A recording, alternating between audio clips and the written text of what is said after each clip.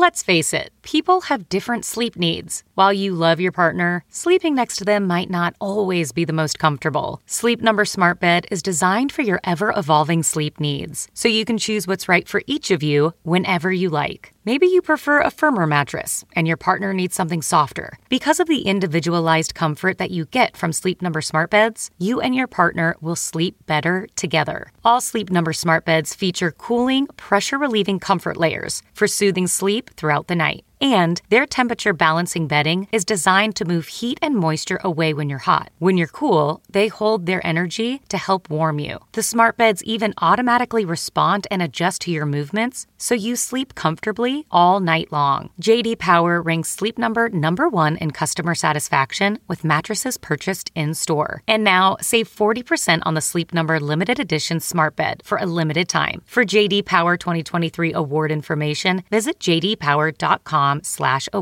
Only at a Sleep Number store or sleepnumber.com. Okay, picture this. It's Friday afternoon when a thought hits you. I can spend another weekend doing the same old whatever, or I can hop into my all-new Hyundai Santa Fe and hit the road. With available H-Track all-wheel drive and 3-row seating, my whole family can head deep into the wild. Conquer the weekend in the all-new Hyundai Santa Fe. Visit HyundaiUSA.com or call 562-314-4603 for more details.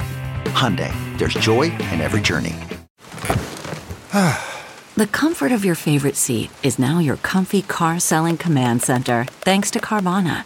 It doesn't get any better than this. Your favorite seat's the best spot in the house. Make it even better by entering your license plate or VIN and getting a real offer in minutes. There really is no place like home. And speaking of home, Carvana will pick up your car from yours after you finalize your offer. Visit Carvana.com or download the app and sell your car from your comfy place. Welcome to episode 137 with my guest Aisha Tyler, recorded live at LA Podfest a couple of weeks ago. I'm Paul Gilmartin. This is the Mental Illness Happy Hour. 90 minutes or closer to 2 hours of honesty about all the battles in our heads, from medically diagnosed conditions, past traumas, sexual shame, to just everyday compulsive negative thinking. This show's not meant to be a substitute for professional mental counseling. It's not a doctor's office. It's more like a waiting room that doesn't suck. Website for this show is mentalpod.com. Please go check it out. All kinds of good stuff there. A forum, blogs.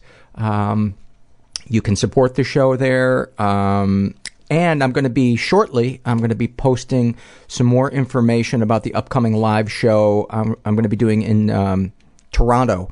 I'm going to be doing a live show on the afternoon of Saturday, November 16th, and my guest is going to be Scott Thompson from Kids in the Hall. So I'm really excited to get to sit down and talk to him and see you guys. I just love doing live shows. And I want to welcome also, I know that iTunes is featuring our podcast on their homepage this week, so I know we've probably, got some new listeners checking the show out, and I would say the only way that today's show is a little bit different from the other shows that we do is it's a little more rollicking and a little more comedic. So if this is the first show you listen to, I just don't want you to be disappointed if you listen to other ones expecting this kind of level of bang, bang, bang comedy. So just thought I'd throw that out there to you. Got another cutting board to raffle off. It's beautifully imperfect. Some of the things don't line up, and as much as I wanted to cut it up and start over, I was like, you know what? Let's just put it out there. It's beautiful in its imperfection, and I think whoever the listener is that wins it in the raffle will enjoy the imperfection of it. And so, as I've mentioned the rules before for it, I've picked a number between 1 and 500, and go ahead and give us a guess. If you're a monthly donor, and the number of guesses you get is per whatever $5 increment you are a monthly donor, that's how many guesses you get. So if $5 a month, you get one guess. $10 a month, you get two. And if you're a transcriber, however many episodes you've completed transcribing, you get one guess per episode. Mail them to me at mentalpod@gmail.com. There's a picture of the cutting board on my Facebook page and on the website, mentalpod.com. And I think that's it. It's and the deadline for sending me your guests is next Wednesday, October 23rd, noon, Pacific Standard Time. All right. I think that's about it. I wanted to read, before we get to the episode with Aisha, and I had so much fun doing it. What a great guest. I just want to read a couple from the Struggle in a Sentence survey. That's the other thing I wanted to mention to the new listeners. There's all kinds of surveys on the website that you can take, which helps me get to know you, and you can see how other people respond. And regular listeners know that it can be quite illuminating seeing what other people think and feel and how they express it. All right. This is from the Struggle in a Sentence survey filled out by Mary. About her depression, she writes, I feel like the color gray. About her anxiety, she says, I feel like I am alone in a deep hole staring upwards, miles away from the old me and everyone else. I am so afraid I'll never get out. About her OCD, she writes, did I? Yes, you did. Do not check again. Oh, fuck. I'm checking again. Are you serious right now? About living with an abuser, she writes, always wondering where I can hide and how long I can hide before I am judged for hiding. Thank you for sharing those, Mary. This is a same survey filled out by Gabby. About her anorexia, she writes, it's like a horror movie where everything feels suburban and perfect, and only very occasionally you see a flash of what you truly look like in the mirror and a skull stares back. Wow, that is heavy. About her internet abuse, her compulsive internet abuse, she writes, like I have no body, like I don't exist, like everything else is the distraction. Thank you for that. Same survey filled out by Kelly. About her anxiety, she writes, shots of pure paranoia. And about her borderline personality disorder, she writes, it makes you an empty person suit at the end of the day, hung up in the closet with no one to fill it. Thank you for that. We don't get a lot of people sharing about what it feels like to have borderline personality disorder, so I encourage any of you out there that do live with that to help us understand it more, help us understand what you're going through, what it feels like. Same survey filled out by, I think these are all women that filled out these. God bless you, gals. There's some other term that's even more dated than gals.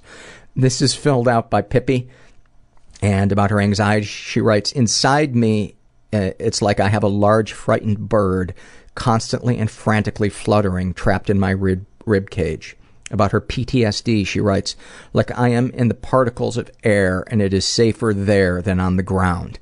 And she puts disassociation in parentheses. And finally, about her ADD, she writes, I am constantly trying to throw rocks up in the sky in the hope that one will stick and become a star. I am surrounded by rubble, but ever hopeful and desperate that the next time it will work. I'm scared to stop throwing the rocks up and wishing because I don't know how else to be, and if I stop, I will see how few stars I have and how many rocks are at my feet.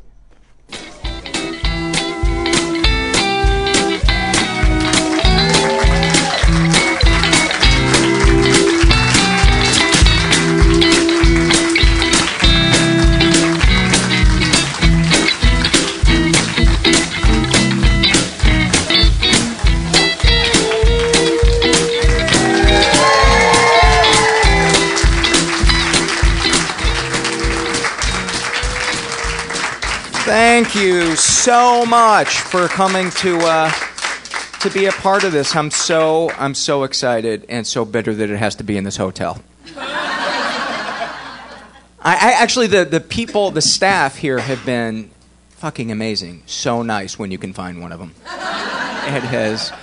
When I walked in, I thought that it was a Halloween theme, that there was cobwebs at the concierge desk. I had no idea. Did any of you guys go to the reception? Yeah. Did you enjoy the Auschwitz burger?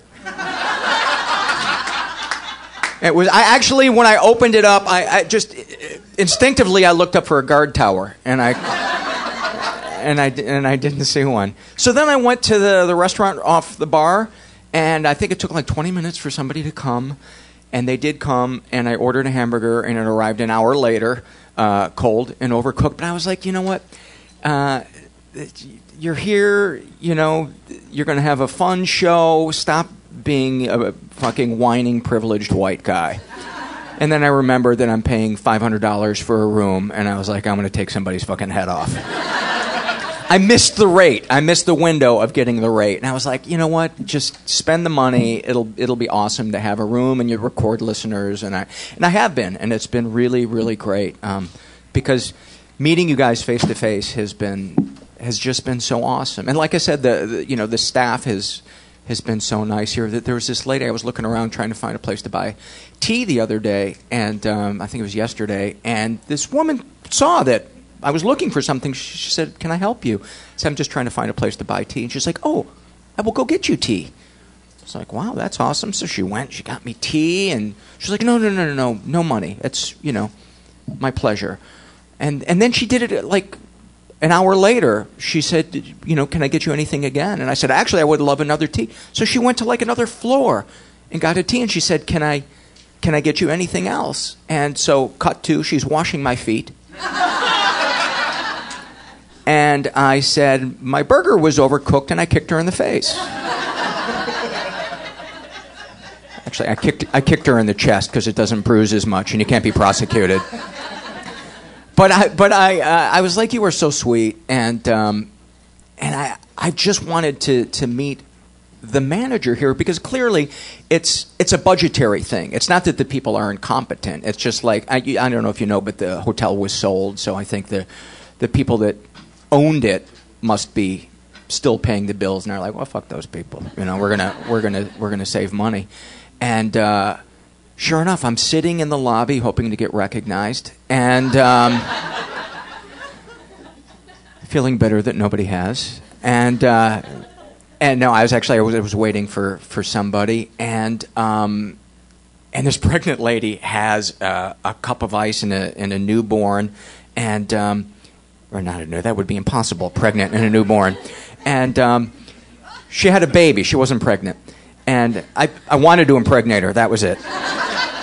And she spills this cup of ice all over the floor by the elevator, and my instinct was to get up, but I thought it'd be better to just watch this and see what happens.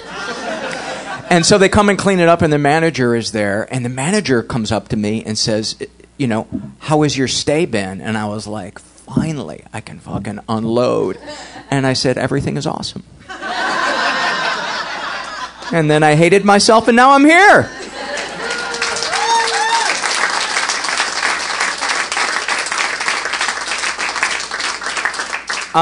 At the end of the show, if we have time, Aisha is going to do some fears and loves, and I would love for her to exchange them with you guys. That's why we have the mic here. So if you are feeling bold enough, maybe think of some that you would like to share. And like I said, if there's time, we'll do that at the end. But let's get to it. I could list all her credits, but I know she's not that kind of person. Let's get her up here. Aisha Tyler.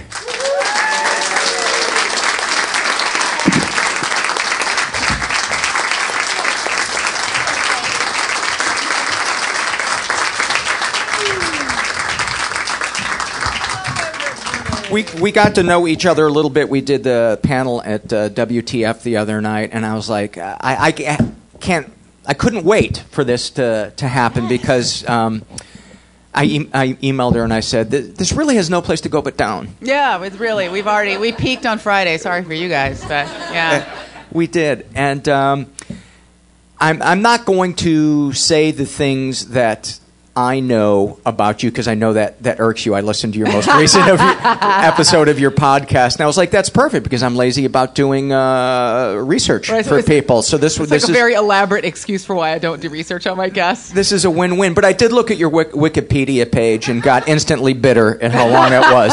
And then I saw you were in the Santa Claus 3, and I felt better. Yes, please do. I have no idea. Peruse my IMDb page and make yourself feel much better about your own choices. Absolutely. Actually, was it a good movie? Was it okay? No, I don't know. I mean, we were talking about this the other night. I enjoyed making it. Yeah. I got offered the Santa Claus 2 when I was on Talk Soup. I'd never done a movie before. It was a big fucking deal. You know, Disney and Tim Allen, and I got to get dressed up, and like kids puked on me and stuff. It was a great time. And then I got a check at the end, ladies and gentlemen, and I never put a penis to my lips that I didn't want to put to my lips. So in my... Yeah, no, it was great. And then, then the third one. I'll tell you what, every Christmas when it runs ad nauseum on cable, thousands of people go on Facebook and go, I love that movie, and I watch it with my kids, and it brings me a lot of joy. And that's pretty much why I got into this business, that and the Coke and the whores. So I've hit all of my touch points. I feel very good about that. Where would be a good place to start with your story? You were raised in Pittsburgh. What was your... No, I was raised... My father's from Pittsburgh. Oh, I was okay. raised in San Francisco, California. Oh, okay. Yes. You've made good on your promise that you did know so. And we'll continue throughout the interview. Word, Paul. It's lovely. So you're white? Yes. Can you hear it in my voice, the tinge, the accent? No, my dad is from Pittsburgh and grew up... he was born in the 50s, and it was a good time for black people, and it's real super great if you're a poor black man. Always good, the 50s. I like to call it the uppity years. Yes. Hey, get back there where I put you there. And his father died in service, military service during World War II. So he was raised by a single mom and 4 sisters, and very few opportunities. Kind of a rough and tumble childhood, and made it to 8th grade. That was the end of his formal education. And my dad is like fucking awesome. He just had nothing, and it can make. He's just like a magician. Like my father can make anything. Like if you gave him a turd, he'd be like, "I've built you a house." Like he's incredible. And out of necessity, he became that person. So. He grew up and he worked a lot of different jobs, and he met my mom and knocked her up, and then he had to get his shit together, which he never did, even though he had to. He never did it. But he worked. He was like a construction worker, and he was a deep sea fisherman, and he was a butcher, and he was he worked in construction. And then when I was in high school, he wanted to become an operating engineer, which is the guys that operate the cranes and the really not just heavy machinery, but technical machinery. And you had to know a lot of math and geometry for that, because you had to know what your boom load was so that you didn't break this $1 million crane. And my dad had never had any advanced math. And so there was a big part of my time in high school where I had to help my dad with his homework. And which was really intense, right? Because your dad is like a badass, like your whole childhood, right? He's like, and my dad looks like Action Jackson, and I'm not fucking with you. He rode a motorcycle. Yes, he rode a motorcycle. Handlebar mustache. A giant, beefy mustache that concealed weapons, and and he would pull up, and people would just be like, "Oh my God, when is the next fight with Rocky?" When he would get off his bike, and so for my dad to be in tears over his math homework and having his 15-year-old daughter help him was a really formative time in my life, because most of the time he was threatening to beat me to a paste. So he was not a violent guy, but the threats were fast and furious, right? He's like, "I will fuck you up." He meant it. He never did fuck me up, but I heard it a lot. And you mentioned that he never got his shit together. In what way? He did. No, I don't know. He was just my dad was my podcast was a guest on my show. He was my first Christmas show, and I got to your parents aren't people, right? They're not right. They're not people, right? They're just these wraiths that float through and frustrate you, or walk in when you're fucking your boyfriend, stuff like that. That did not happen. And then, oh yes, my father's favorite comment is, "I came in on you in a downstroke." That's his favorite thing to say about me. High school, and so. But father's got really great ideas about what's appropriate and boundaries and stuff.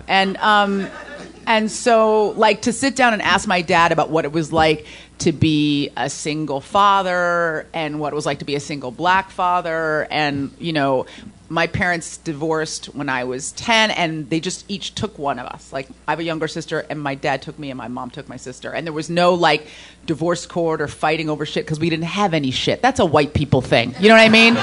Fighting over who's going to get the house and who's going to have weekends, right? My father was like, "Which one can wash and feed itself?" And that was how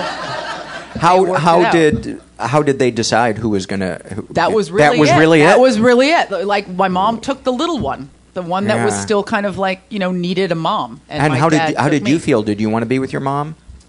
God, it's funny because I want to be like, I was bruised, but I wasn't, you know. I was really a pragmatic kid, and I could see my parents had tried to stay together. They had broken up and tried like a bunch of times, and I could see they weren't happy. And I was like, oh, this is how shit goes down. My dad and my mom, but especially my dad, is like a no whining father, you know, and that like philosophy like infuses my whole life now. Like he was just like, shit is fucked up. Move the fuck on, you know, and which is like, terrible in a birthday card. Oh yes, very. Or like when it comes 3 days late and it's like, sorry, I didn't show up. Move the fuck on, you know. But like, yeah, like I broke my arm once at summer camp, and my dad made me ride my bike back from summer camp. He didn't believe it was broken, and I think like 3 or 4 days later, he took me to the hospital when it like started turning like green and stuff like that.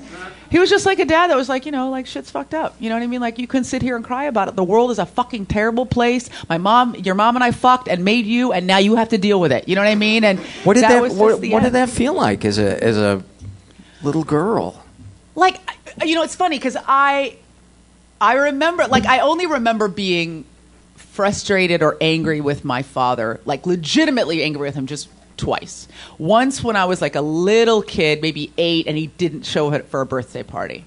And I like cried, you know, because kids fucking cry, right? And then another time when I was in high school, and what I realized now was that it was like a separation moment. Like, you know, I have a really good friend who's got a teenage son, and they were fighting, and the son wasn't speaking to him. And I said, like, essentially, you feel like you're being rejected, but every single kid does this to their parent right now, right? Which is like, I got to break all the strings. I got to break from you. So my father and I were very close, and then all of a sudden we weren't close anymore, and we were screaming at each other, which we had never done, and he wanted me to go to an Ivy League school, and I wanted to go to UC Santa Cruz, and he was totally fucking right. I don't know what the fuck I was trying to say. Like, I don't want to be smart. I want to smoke pot. You know, like, I'll fucking pound you to a paste. That was like his response to everything. And then he made me sell my like German sports car. And so for like 6 months we didn't speak, you know. And then why did he make you sell your car? Because he wanted to get laid, and it was taking up space in the garage. You know what I mean? I mean, like, that's it. Like, there's nothing magical about it. He's like, you're 18, get the fuck out, take your shit with you. You know what I mean? And I remember being so mad at him then, but that is a legitimate feeling to have as an adult. I raised you, all your limbs are intact, go to college and take your shit with you so I can do all the fucking I wasn't doing while you were in the house. I don't resent that. That's how I would feel if I had an 18-year-old. Get out! But let me just play devil's advocate for a second. Isn't it normal for a kid to expect a place to come home from school, at least until you've graduated? Kinda. I mean, that feels harsh to me. Kinda. The world is harsh. You know, the world is a tough place. What he wanted, it's interesting, because so when I did this podcast with him, like, and then I wrote a book recently, and a big part of it is about, like, not intentionally, but just because I have no other choice, about like how he raised me, and what I understand now was a philosophical approach. It just felt very haphazard and mean at the time, which was like when you're a parent, but especially when you're a father and you have a little girl, just imagine that the father is like a big, strong, like the Rock, but with spikes. And then the only soft part of his body is just his hands. And then you are a little puffball of a kitten in his hands. And he's this big brute, and he's afraid he's going to squeeze you too tight and pop you like a balloon.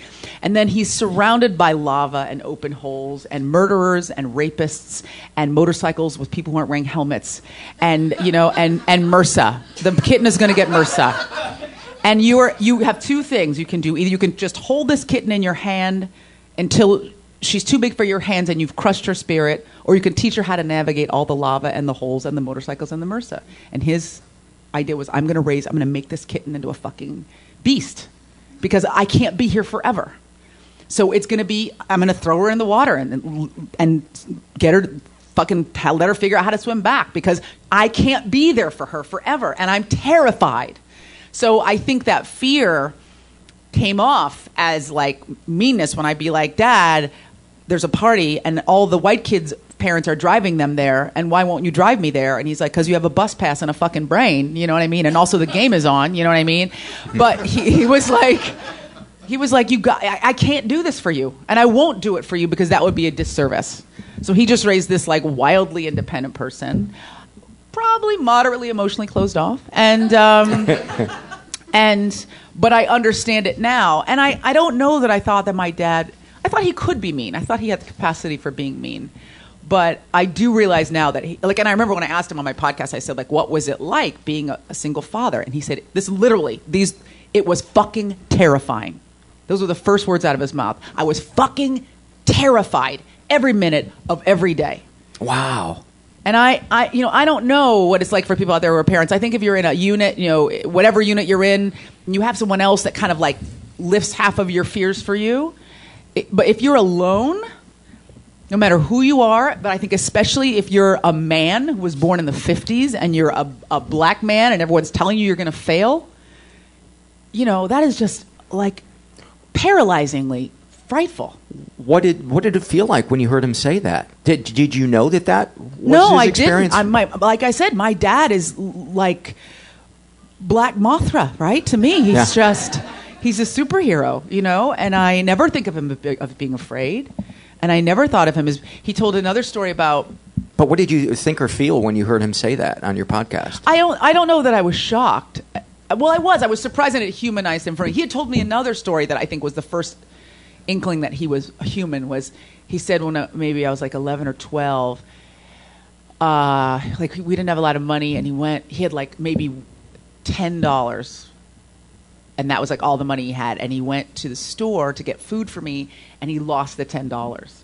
And he was just talking about how scary that was, like running through the store, trying to find this money, the only money he had to like get food for me. And he was in tears. My father never cries. My father doesn't have feelings. And he's a very attractive black robot.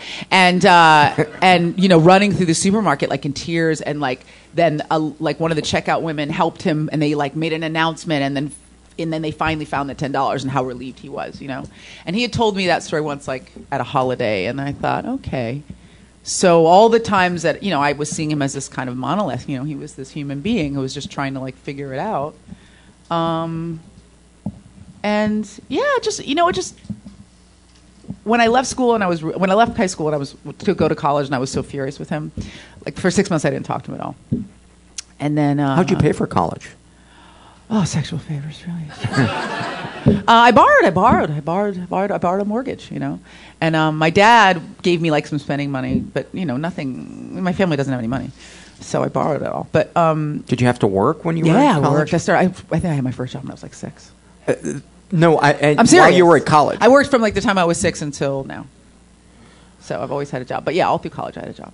I have so much respect for people that hold down jobs when they're at college. I could barely get through college without having to work. If you had a job in college, you would have been able to embezzle so much food. That was your problem. You don't understand all the auxiliary things that are available to you when you work in a cafeteria. Just unlimited waffles and chicken wings. I was a pimp.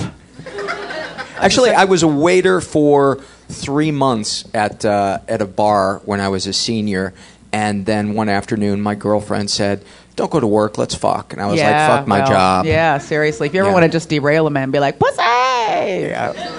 But it was a strain. Yeah, it's hard. It was doing hard to those do. both at the same time. And you went to Dartmouth, which I know you wouldn't say, so I will say it. Oh yeah, some of you go to Dartmouth or just rock and roll.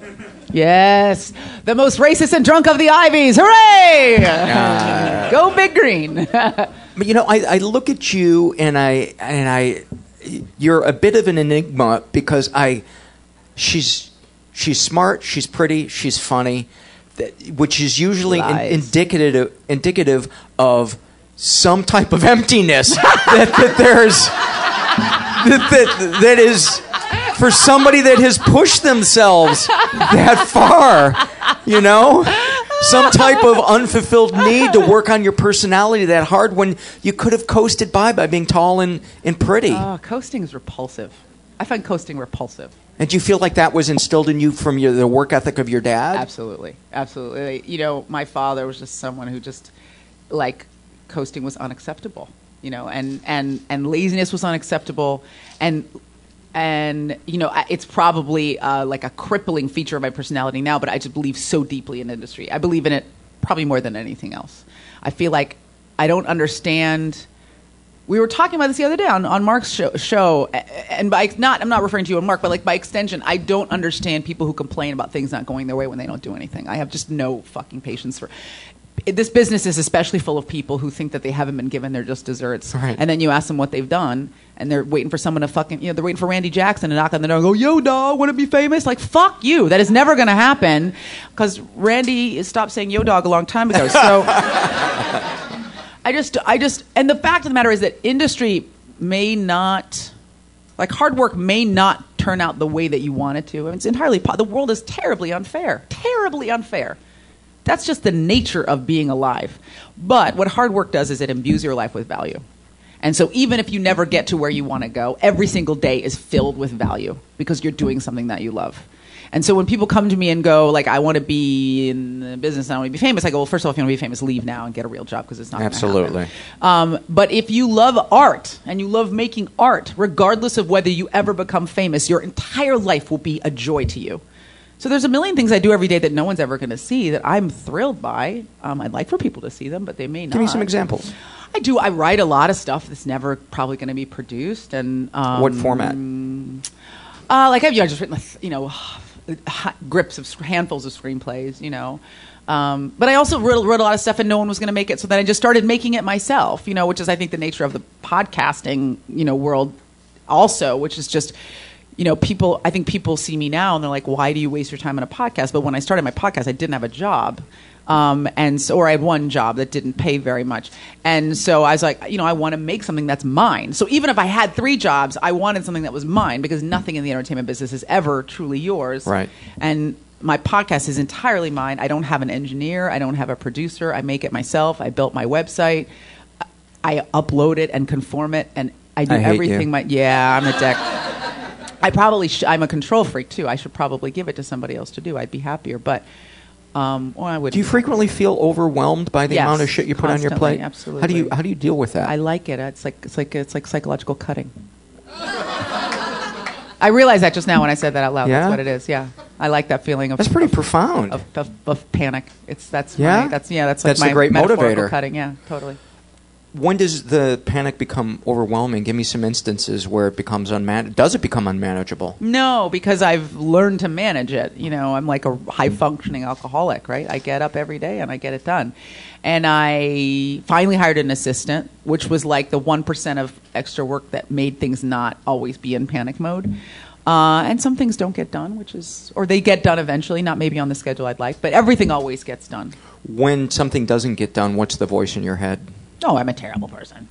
Yeah, but I think that every day. Yes. Do you really? Yes, totally. What do you think is terrible about yourself? Oh, I wish I gave more money to charity. I wish I volunteered more. I wish I was skinnier. I wish I was smarter. I wish I'd invented a killer app. I really wish I'd invented a killer app. You know what I mean? All these fucking douchebags running around, they're like billionaires. And I'm like, I could fucking think of an app. Why haven't I thought of an app yet? Fuck. Every day I think Can you write code? No, I can't write code. Well, then get off your fucking ass and stop feeling sorry for yourself.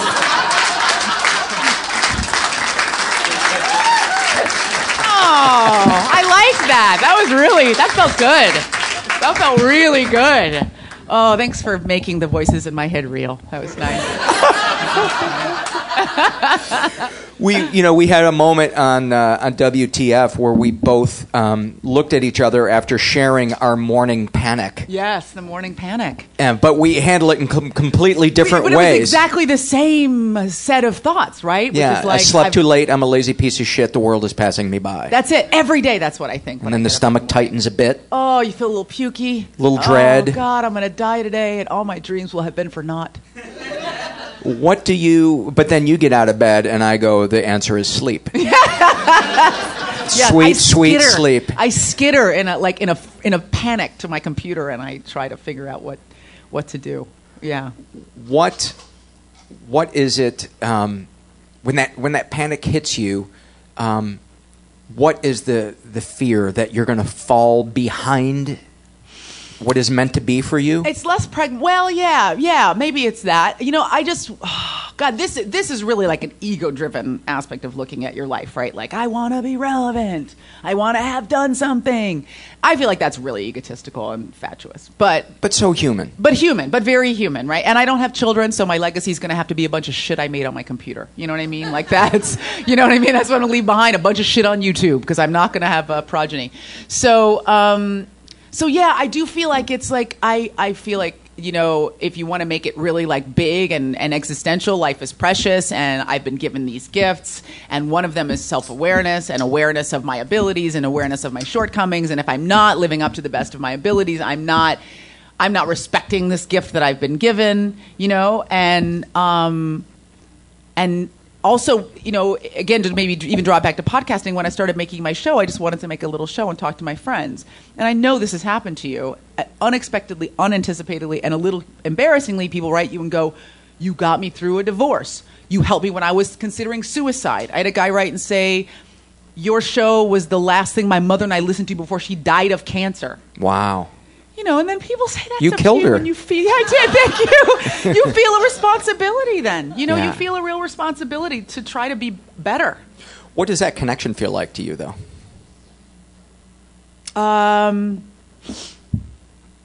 God, just, I don't know the answer to that question, you know, because it wasn't like a mantle I wanted to take up. So I feel grateful. I feel grateful. I feel a lot of gratitude that I bring anything of value into anybody's life.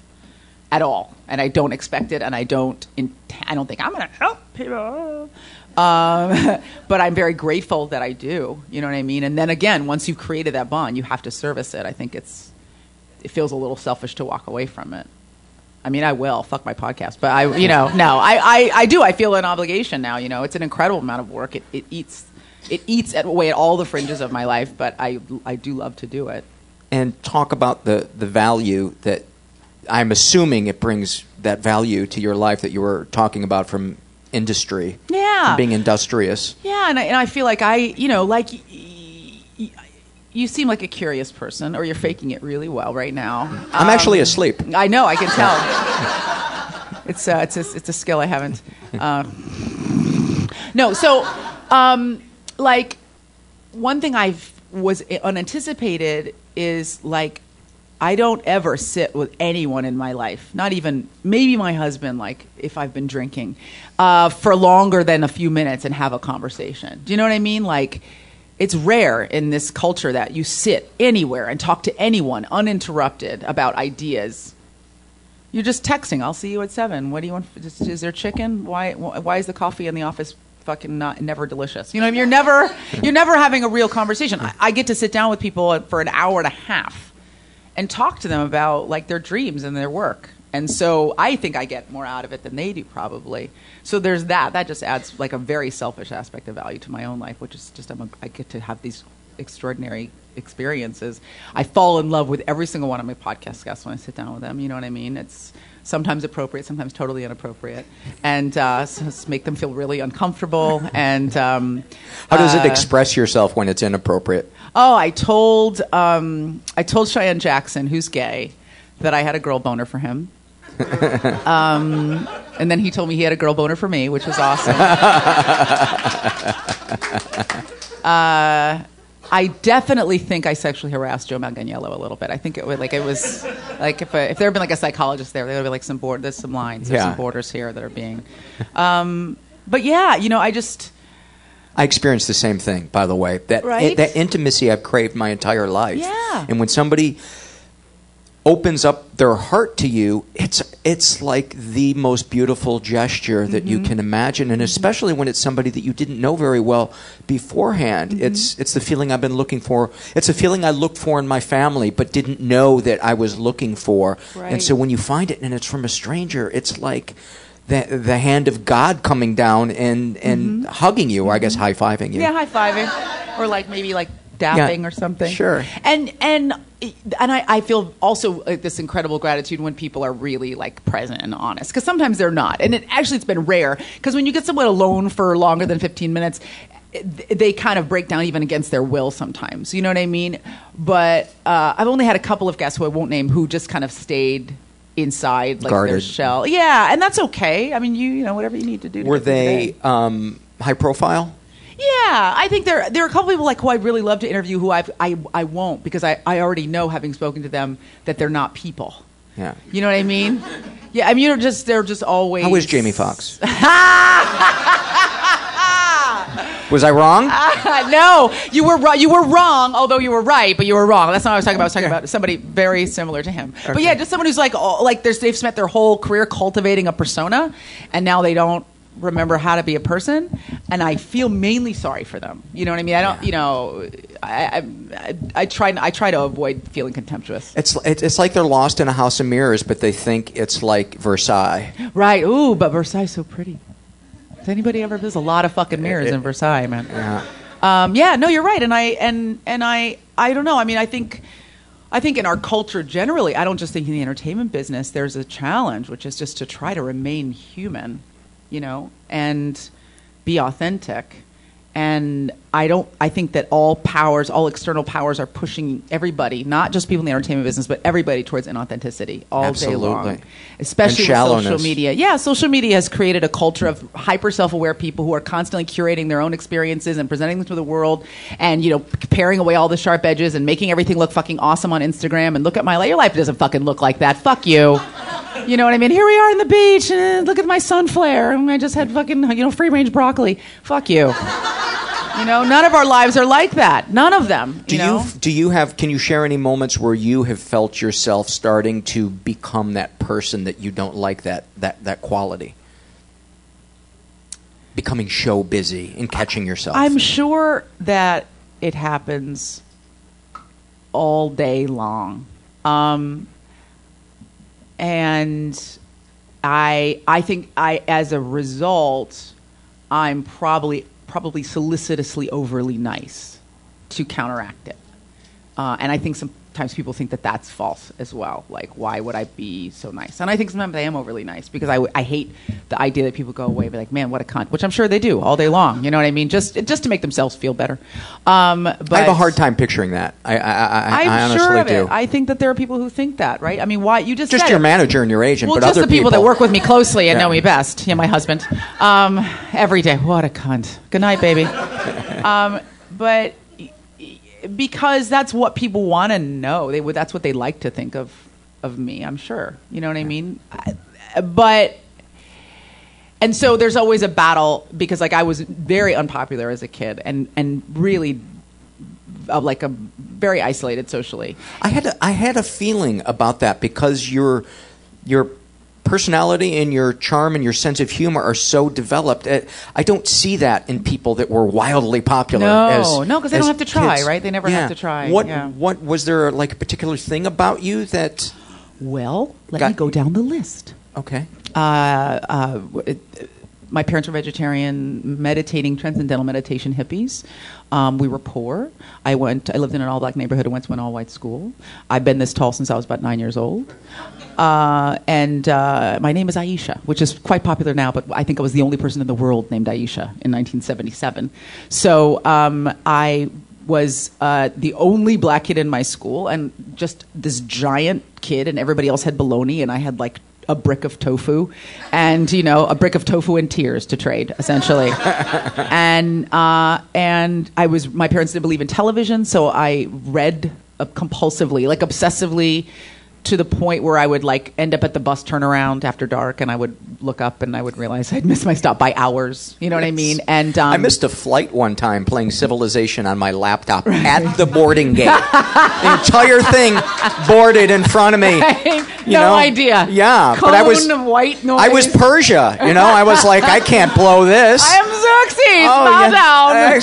Absolutely. Yeah. So you know what that's like. And I would read on the back of my father's motorcycle. Like I'd put the book on his back, and I would get so absorbed that I would start to fall off the bike. Oh my God, and is that adorable? Adorable and also fucking terrifying. Yeah. So he built a special harness, a custom harness built, so he could like strap me to his back so that I wouldn't fall off the back of the bike while I was reading the Silmarillion and trying to figure out who begat who. That would have been better than the kitten on the hang in there, baby. Yes, exactly. I was a little puffy kitten trying to hold up the Silmarillion. That is so adorable. So I just was, just really, really socially isolated, played alone, read alone, and this is leading somewhere. I don't know, just about being socially isolated. So I didn't. So after a while, when you realize you're not going to be making a lot of friends, you stop trying to make friends, and then you stop giving a fuck. And so I feel like that's been helpful to me as an adult, but it's always in combat with the comedian's natural need to please everybody and natural need to make everybody happy and make everybody love them. And that's, I think, an innate aspect of comedians' personalities. But you also need to be the kind of comedian who gets up there and is brave enough not to give a shit what anybody thinks. I think that's what makes you distinctive. So I think those two things are always clearly you had an audience that encouraged you because you're so funny. You're so nice. Who was it?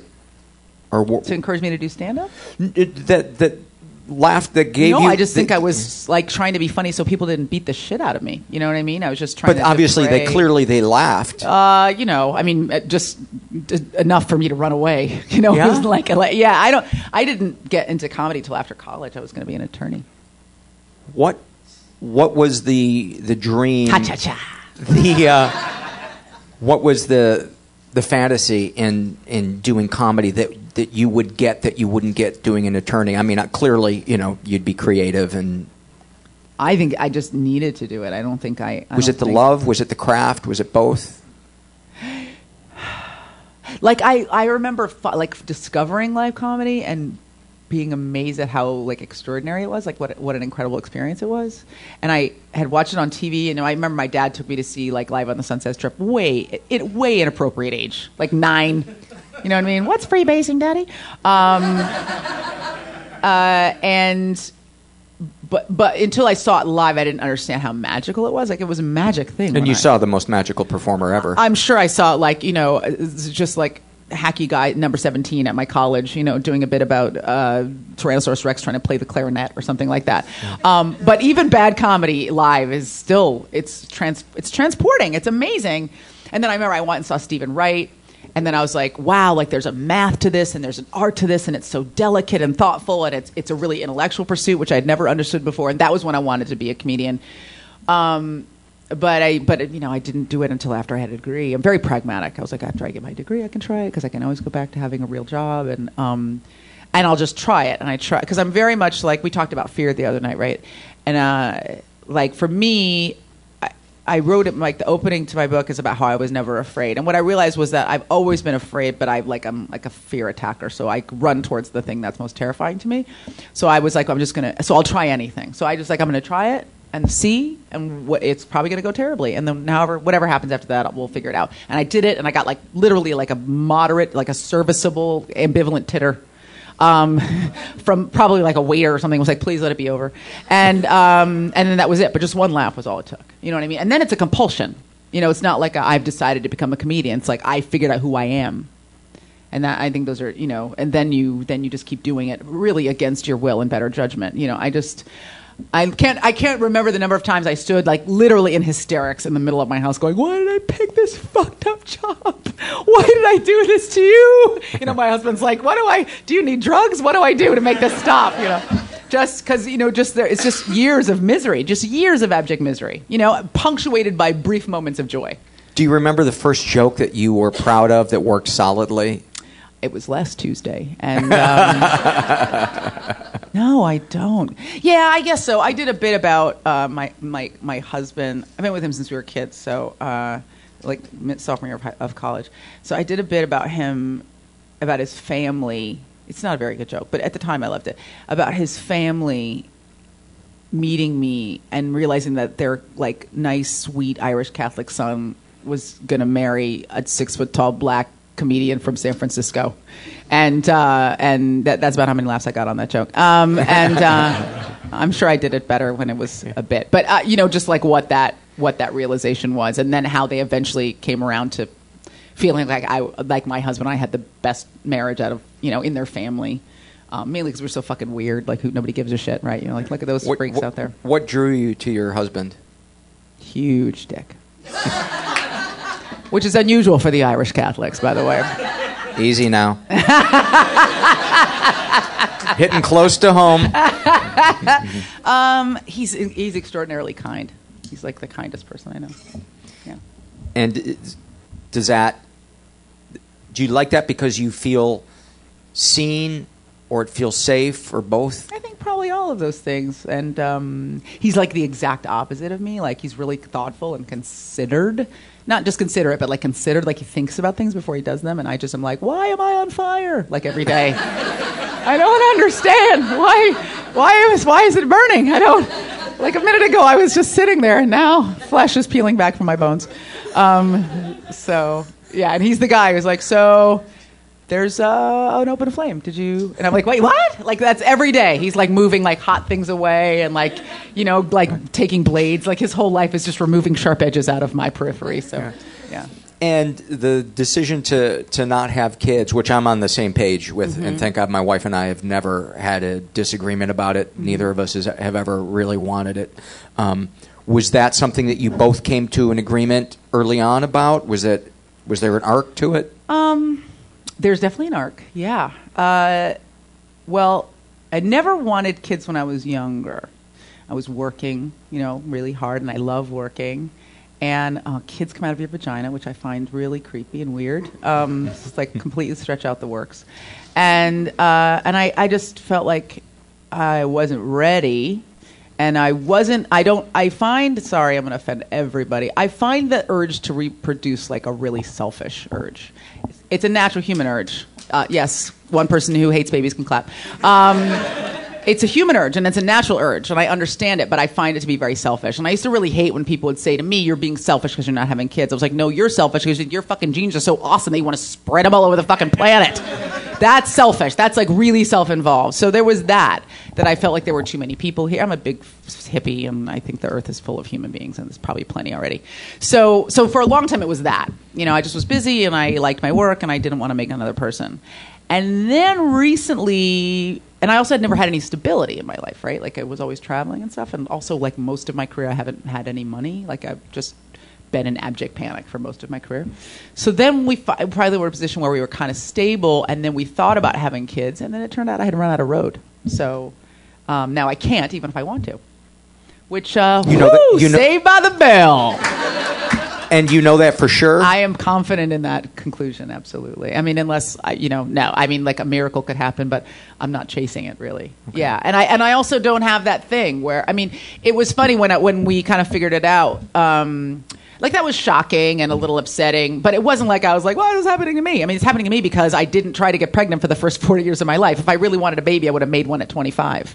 And then when it was like, oh, this might be a good time to try it, it was too late. And if like there's a set of scales, on the one side is like all of the good, like all of the enjoyment I've gotten out of what I've done so far in my life, and I feel very grateful for all that stuff. And on the other side is, whoops, I forgot to have a baby. But I'm not, you know, I've been laughing because I talked about it on my daytime show, and then so many people wrote in, and I talked about it because I wanted a lot of people out there, male and female, to know that it's okay to actively decide not to have a child. I feel like people make you feel guilty. They make you feel like you're not a good person. They especially make you feel like you're not a woman if you decide not to have kids. And my husband and I were like into the concept of IVF instead of going through the process. And I was like, this sucks. And I don't want to do this to my body. And I don't want to spend a bunch of money on something that's probably not going to happen. I think it's for me, it feels like a waste. And I think a lot of people out there do this thing where they're just chasing science, you know, and they spend like $300,000 or $400,000 on 6 or 10 years of their lives, and they don't get pregnant. And it just felt like a crazy wheel to me. So we got off of it, and I talked about it because I wanted other women and other families to say, we've decided not to do this, and that's okay. Because what happens is you say, I'm going to stop doing IVF, and then someone goes, don't stop. I had 14 miscarriages before I got pregnant. And you're like, go fuck yourself, lady, because, 14 miscarriages is nuts. You know what I mean? That doesn't feel like a good, that doesn't feel, what?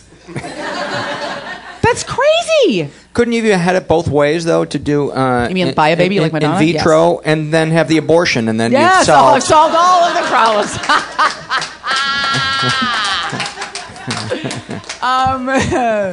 Oh, you're a terrible Catholic. And as the baby comes out, look at it and go, psych. Say, whoops! I've changed my mind suddenly. So, yeah. So, and I just, I feel like the choice to remain child-free is like a super valid choice. And I want other people to feel like that's a valid choice to make. I think too many people have kids because they're afraid to not have kids. Yes. You know what? Too many people have kids, so you think, well, I don't got anything to do on the weekends. You know what I mean? Like, literally, people are like, I was bored. That's not a reason to make a person. You know what I mean? To make a person that you are guaranteed to fuck up. There's no way to raise a child and not fuck it up completely. So don't do it if you just kind of feel like, man, it might be cool to go to the farmer's market with a stroller. Fuck, borrow somebody else's children for that, you know? So, now we don't have kids. And quite honestly, that was awesome for like the first 18 years of our marriage. And then it was like a source of anxiety and happiness and sadness and a lot of other feelings for a couple years, and now it's back to being just fine. Amongst inside you or him? Like, you know, I don't know. You have that thing where you just think like, am I making a mistake? What happens? Am I going to die alone with nobody to wipe up my shit? You know what I mean? That kind of stuff. Which, by the way, that's really what having kids is all about. Having somebody to wipe up your shit when you're dying. That is, I'm sorry, it sounds macabre, but that is why people have children. They don't realize that's why they have children, but it's either to work your farm or to wipe your shit when you're dying. Those are the only two reasons that people have children. And I never, it is, or to like dress up a tiny person. You know what I mean? Wouldn't it be awesome to have a little doll that talks? That's why people do it. And I think that raising children is incredible. And if you're a good person and you want to make more good people that are going to bring good things into the world, that's a great reason to have kids. But I feel like people don't examine it enough. They don't think about it enough. They just want to have a little cute baby, or they're trying to save their marriage, or they forgot how condoms work. And I just think people should think about it way harder about what it means. Not like I'm going to have a baby, but what I'm going to have a 13-year-old. I'm going to have a 17-year-old. I'm going to have a 28-year-old who's a dick to me. You know what I mean? Yeah. And then who's on drugs and rolls their eyes and takes the money I give them and fucking wastes it on whores, which is not always a waste of money. But the only time I've ever regretted it or thought about it was really seriously was when my husband's mother died, and her whole all her children were around her when she died, and I thought, honestly, this is why you have kids, so that when you leave the earth, you are keenly aware of the fact that you're loved, you know. So if you're not, could you see the beauty in that? Yeah, I thought it was very beautiful, and I felt very honored to be there when she passed away, and really grateful for that. And I'm stoked she had kids because one of them turned out awesome, and I fuck him on a regular basis. She did a superlative job with that one, and so I'm grateful for the people that do it. But I just think like New York Times did this article recently, and this woman like asked the people, why did you have kids? And the number of people who wrote in and said, I did and I wish I hadn't. And other people wrote in and said, I didn't want to, then I did, and it was an incredible experience I'm really grateful for. Like, I feel like there's a multitude of emotions about, you know, being a parent that people don't acknowledge. And I think there's a lot of ways to bring good things into the world besides making it a human being that will, without a doubt, resent you and break your heart. I think making a nap is a great way. Making a nap. It's the world's baby. Making a desk. Are you a furniture maker? I am. How'd you know that? We talked about it on Mark's show, and we did. We talked about how you were riddled with anxiety about your furniture not being perfect. Yeah. But I think that perfection in art, as I said the other day, is an impossibility. I like what you said. Could you reiterate it for our listeners, your idea about making art and the impulse to make it perfect and then shutting down? Right. So we were talking about like this crippling internal voice that tells artists that whatever they're doing isn't going to be good enough and tends to result in artists not creating. And I was saying that the problem is that it isn't going to be perfect. And if you can't push past that fear, you'll never make anything. And so for me, my philosophy has been to make every single thing I'm curious or interested in, with the stipulation that some of it's not going to be good. And also with the understanding that you only learn from your failures and not from your successes. And a good set never made anybody funny. Good sets make you an asshole. Good sets make you gloat and drop the mic and go, follow that, bitches. That doesn't make you funny, you know? But when you bomb, you go and reconsider every aspect, every choice, everything you've done up to that point, and you get better. And it's the same thing with art, with any other art form, that you go and just make it, and then look at what you didn't like about it, and then make it again, and then look at what you didn't like about that, and you make it again. And then, you know, that 10th effort will be superlative. And you can't get to the 10th effort without the first effort. Success is indivisible from failure. Indivisible. Success is not the absence of failure, it's persistence through failure. That is the essence of it. That was beautiful. And I can follow that advice in my stand-up, but I have trouble with it in woodworking because then I'm wasting wood. And the environmentalist in me is like, I feel like I just cut a cow up and then threw it in the garbage. Delicious. Yeah. So I guess I need to get to a place where I can be okay with that tree not being honored, but that's honestly how I feel about. But look at I think that's fair. But then look at somebody. I'm trying to think of someone who's done hundreds of sketches, like Rodin or something. Like he did thousands and thousands of shitty sketches, or Picasso and his 30 versions of the same painting until he got to the one that ends up being in the Louvre. Like you can't get there from here. You must not just accept that failure will come. You must pursue failure wildly. Pursue it wildly, aggressively. Wow. And then just see what happens. I've succeeded then. I'm 50 and I'm in a hotel closet.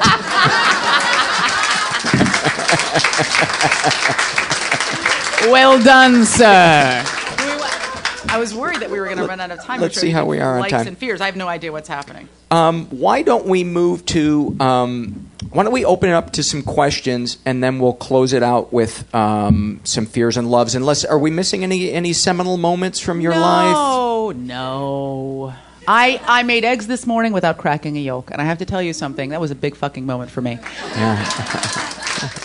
My thing now in my 40s is to really be super present all the time, and be human and feel shit. I hate feelings.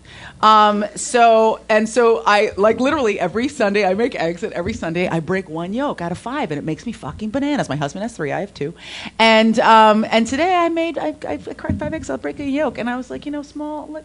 Yeah, I know there's a war in Syria, but look at these eggs.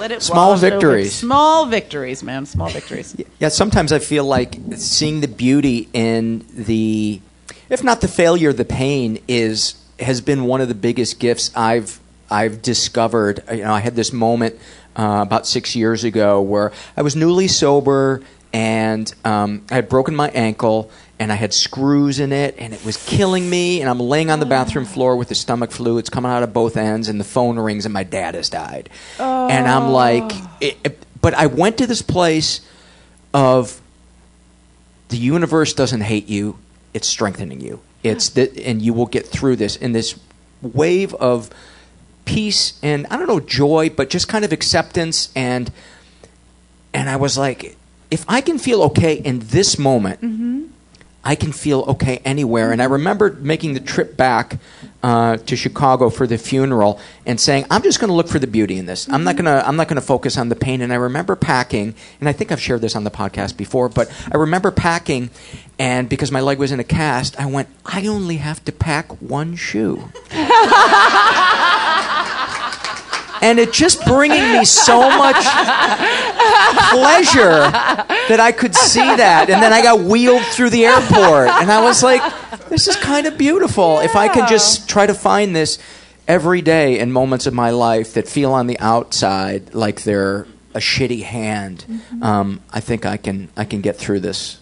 That's beautiful. And I also think that that there's something freeing in realizing that, something really liberating in realizing that, that's just the nature of being here, is that you're a speck and it's going to fly by, and a big part of it's going to hurt, and then it's not such a shock when it does, right? That's just there's no dividing human existence from pain or fear.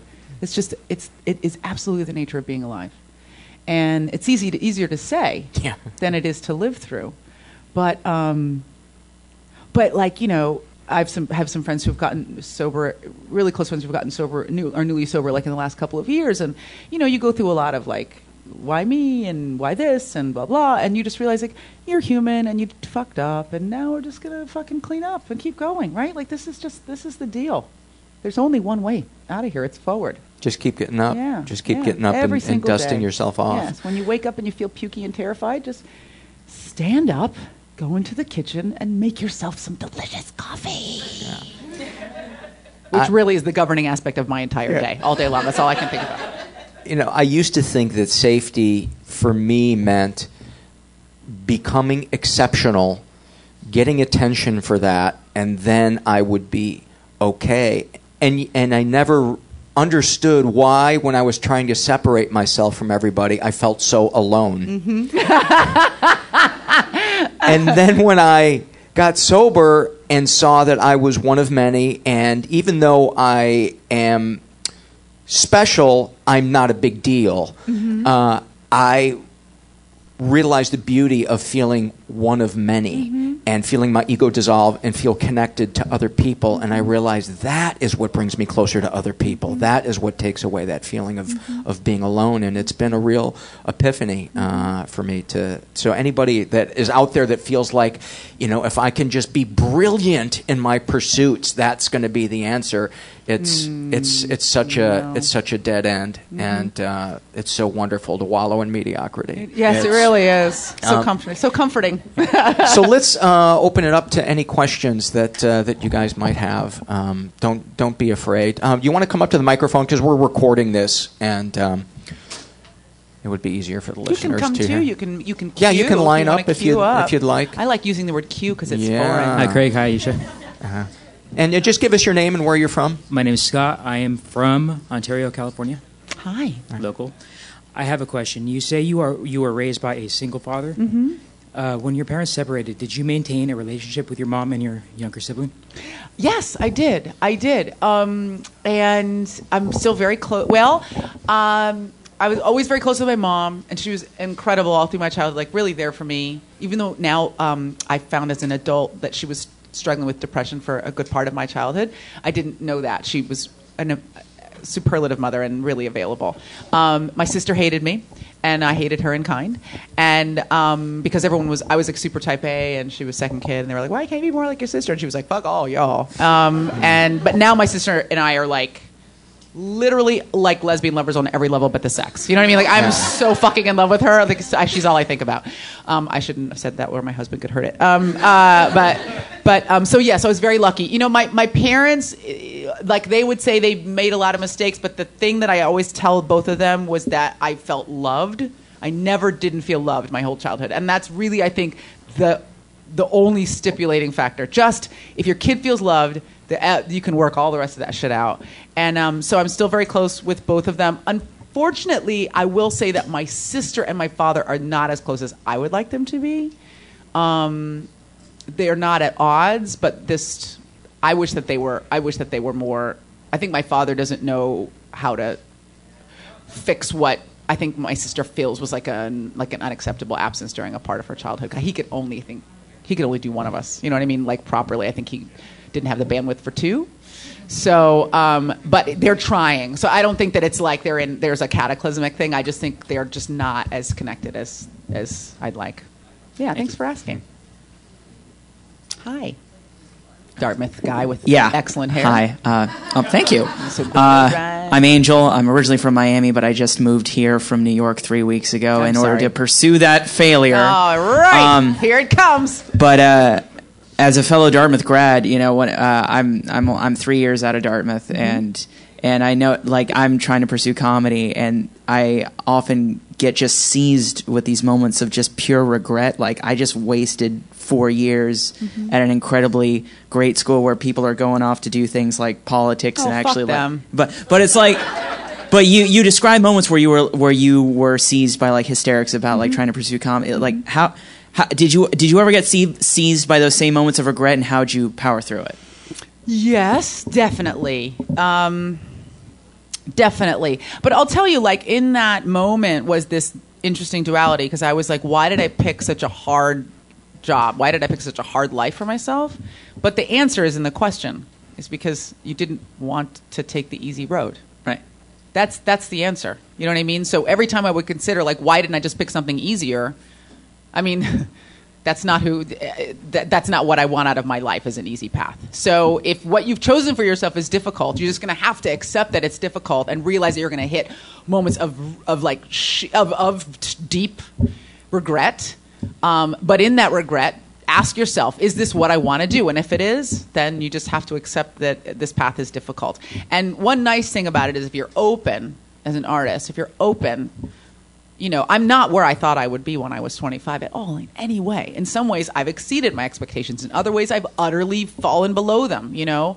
But I was open-minded, and I always wanted to learn, and I looked at opportunity. I looked at openings as opportunities, and there's always an opportunity to learn in this business. And someone asked me recently if there were any non-learning situations. I said there are only non-learning people. So, you know, just be open and be aggressive, and realize that probably the way that you think it's going to go down is not the way that it's going to go down, and that's okay. Just keep making art and keep pushing yourself to be the best artist that you can. And that also means sometimes really, really sucking very badly. You know what I mean? Yeah. Like that. Again, that's just inherent in artistic leaps, is that you're going to fall. Right. Just keep going. And also just feel good about the fact that you're way smarter than all the other comedians. And sometimes you will never know what your dream job is until it falls in your lap, and you'll be like, oh my God, I love this. I could have never predicted that I would be doing this. I had an epiphany when I was getting ready to apply to med schools in college, where I pictured myself at 30 getting cancer, and I thought, how will I feel? Will I feel that I've lived my life to the fullest? And I said, no, I won't. And I changed my major to theater, and now I wish I had cancer. And you know why? Because you get like 2 or 3 hours of great material out of it. Thank you for your question. Yeah, thank you. Let's go to Fear Off and Love Off. Would those of you that want to exchange fears with Aisha line up? I know there's got to be some here. Someone standing up. Yay. It's very exciting. He's getting applause from another room. That's how Yes. popular he is. Yeah. My name's Tim. Originally, I'm from Eastern Washington, but I moved to L.A. going on 3 years ago. Welcome. And my fear is that we've irrevocably crashed the environment, and over the next 50 years, we're going to have the worst disasters in human civilization. That's just common sense. Yeah, pretty much. I'd love to say something to make you feel better, but I totally agree. Yeah. I have the same I think fear. we're fucked. All right, thanks for the validation. I really do think we're fucked. I used to be really idealistic about the environment. My undergraduate degree is in environmental policy, and I drive an electric car, and I compost and all that fucking hippie bullshit. And it's too late. I think it's too late, and I don't really know how to feel about that. You know what I mean? I don't know. It's probably another reason why I was always ambivalent about having kids. Are we exchanging fears? We are. So then, I'd write mine down. Sure. What are they? Most of the day I don't feel, so I have to remember what my feelings are by writing them down. And ironically, you're going to an app. I do. I am going into an app that I did not fucking create. Where is it? Oh, it has to sync. I wrote it. I want to see some other people. Yeah, let's hear line another. up too. Let's hear another fear or love. Come on up here while I look up how I feel about life. I'm actually strangely still very scared of nuclear war. Oh, interesting. Yeah. Because mostly from playing Metal Gear Solid. I know Aisha especially appreciates that. Oh, this is great. Okay, so first of all, do you love snakes that turn into cans of food? Yes, very much so. Wouldn't that be great if that happened in real life? Oh, the snake! I shot it. Now it's a can of beans. Cut it with a knife, and he turned into a box. Yes, I would love that. My fears seem to not want to download. Here we go. So, so I played a lot of Fallout. And so I am hyper focused. Yeah, right? The best. So I'm hyper focused on like end of days preparation. That was like that takes up a big part of my mental energy when I'm not working, is like, do we have enough food and water in the house? You know what I mean? What's the shelf life? Is there a perimeter? Yes. Well, my property is defendable, but it's not ideal. You know what I mean? Like I'm planning on moving to a compound. Yeah. Like I look at like ingress and egress points. I think about that a lot. And I also honestly don't think a fear of the end of the world is that. Like, look, the world has ended hundreds of times already. It ended in Rwanda. It ended in New Orleans. It's ending now in Syria. The world has already ended for a lot of people. You know, that feeling, the end of days, the cops aren't coming, my family's been cut to pieces, I have no food. That's happening all over the world. And I think that the kind of the arrogance that it couldn't happen here is it's naive, isn't it? So, like a culminating end, I don't know, but like a periodic end, I think that could happen. And you should never sing Happy Birthday at TGI Fridays. Children's birthdays. Go ahead. First of all, I fear being recorded. Sweet. Right you could look at him walking through it. Closer to the microphone. Okay. My fear is that I'm going to keep pursuing artistic interests and never find out which one I'm actually good or passionate about. You'll never know it except doing it. Yeah. Mm-hmm. Yeah, but I totally get that one. My fear is that I'm going to run out of ideas. That I'm going to wake up one day and I'm going to just be out of juice. Dude with awesome hat. Oh, thank you. Is your question going to be ska related? Zoot, Riot! Okay, go. I make ska wood carvings, so you get a figurative kiss on the mouth, buddy. That's called joke. Yes. Oh, okay. I loved Awesome it. I joke. thought it was artistic and subtle. Okay, on to the heavy stuff. Okay. Just a little bit closer to the mic, if you would. Oh, sorry. I'm afraid that I'm going to fuck up my marriage the same way my dad did through selfishness and self-centeredness. Period? Yeah. You're brave. Thanks for saying that out loud. Thank you for that one. Awesome. That was really brave. And I think the fact that you're aware of that is a good sign. Yes. A really good sign. You're married. I am. How long have you been married? We've been living together since 1988, and we've been married since 1995. Rock and roll, long time. Yeah. I'm married. I've been with my husband since 1989, and married since 1994. So, I have a piece of advice. This is not a fear exchange. Where did Guy in Hat go? He's right here. Oh, yeah. Okay. So, Guy in Hat, whose face I cannot see anymore. First of all, I think the thing that you said, Paul, was that. Yeah, the fact that you're aware of it is very important. That you don't want to fuck it up. I used to think that. I used to think that was like my father. You know, because I think one of the reasons my parents broke up was that, you know, people were fucking around.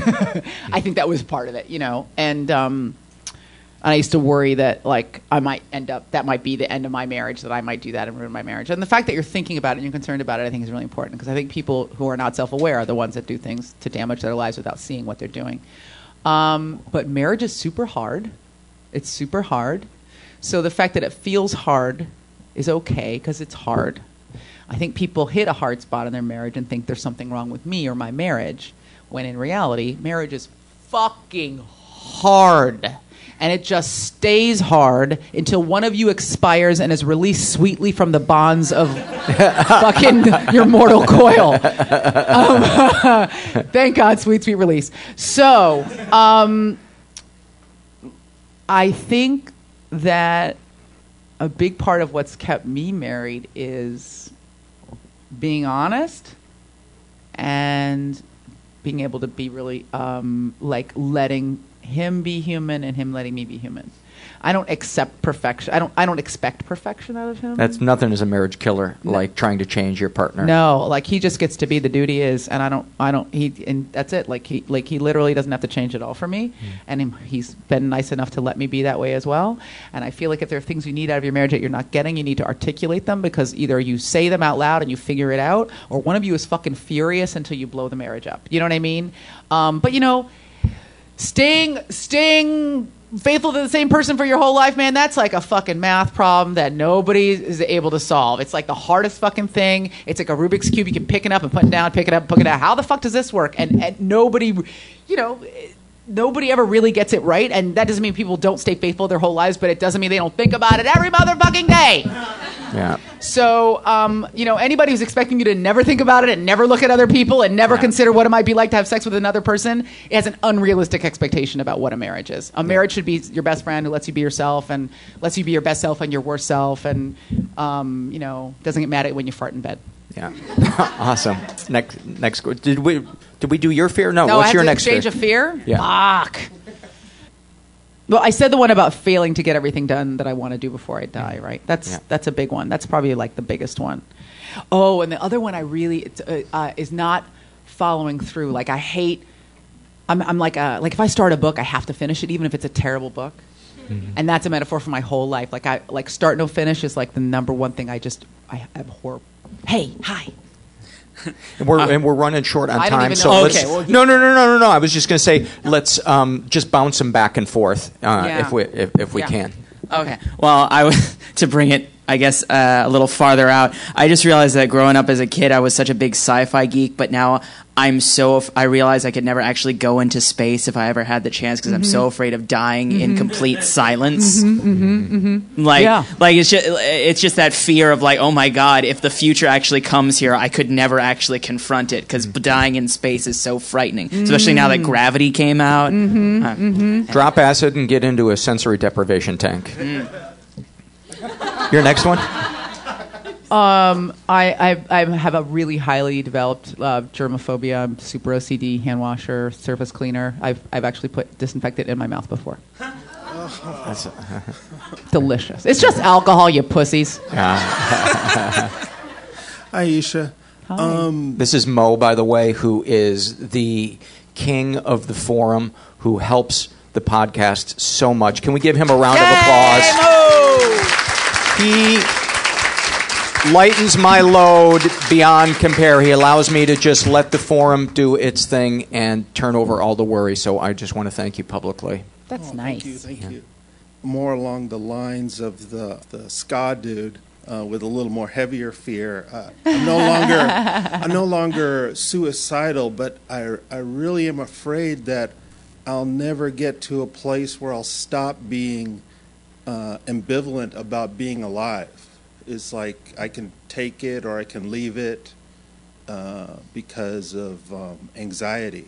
Yeah, that's good. You go. I think that's pretty common too. Yeah, I think that you should not feel alone like that. I think most people are confronted with an ambivalence about life. Yeah. Very brave of you to say it out loud. I have many days of, is this all there is? Yeah, and many days of, what is this going to amount to anything? Yeah, and that's why Mo's so good in the forum. Yeah, your parents made this decision for you, right? They put you here. None of us decided to be here. It's a decision you make every day once you're here, right? So you have to make it for yourself every day. But he loves you and you add value to his life. So that's enough of a reason, right? Nah, he's you do. Kinda. A little bit. Let's do one more of yours and one more of a listener. Oh, I don't just get to co-sign everybody else's fears. Yeah. I'll exchange with you. Go ahead. You have beautiful hair. Thank you. I live in constant fear of not having as nice hair as you do. So that's that. Okay. It's all right. It's okay. I have a fear. I don't know if this is more of a pragmatic thing, but I have a fear that as a person who was born kind of like after 1987. Okay, stop talking. Go away. My generation is kind of like more like a Gladwellian, Malcolm Gladwellian thing, but like me and everyone in my generation isn't going to be able to focus for more than 5 minutes on any given thing because I can't do that. You know, you can't really like kind of ever focus. Like focus is a really big problem. What I suggest is once a day, go to a coffee shop you like. Maybe with a friend or meet people there and just sit down, turn your phones off and talk to each other. Oh, that wasn't what you were going to say? That wasn't it? That wasn't... Talk to each other for an hour. Yeah. And that helps me. But then again, I was born in 1963. Right. So... one fear that I had for a long time was that like I would die with things unsaid. But I think I've resolved that fear because I just say everything to everybody. And I wake up every day and I go, so if I die today, like, is there somebody who doesn't know something that they need to know? And then if there is, I tell them right away. That was a good one. Thank you. Thank you. Thank you. Yeah. Let's go to some loves. Who has some loves that? Please don't tell me this is a loveless room. Seth, coming back up. Yeah. I love video games. Yes. Been playing them for 26 years. I will never stop. Cosign, never apologize. Never. Apologize. I just cosign that love. Absolutely. I love like extreme expressions of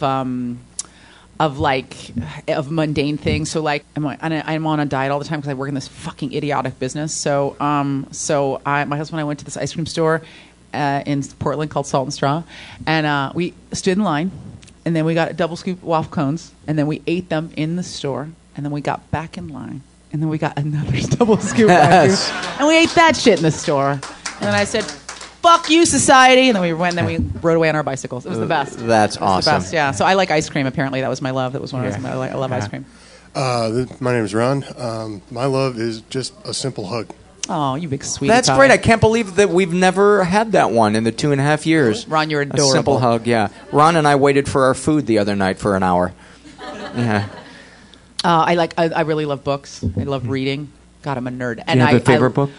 I love post-apocalyptic fiction, specifically. Did you like The Road? I loved The Road. I love Cormac McCarthy. I just read Blood Meridian, not post-apocalyptic, but its own kind of apocalypse. Mm-hmm. A really, really difficult, wonderful book.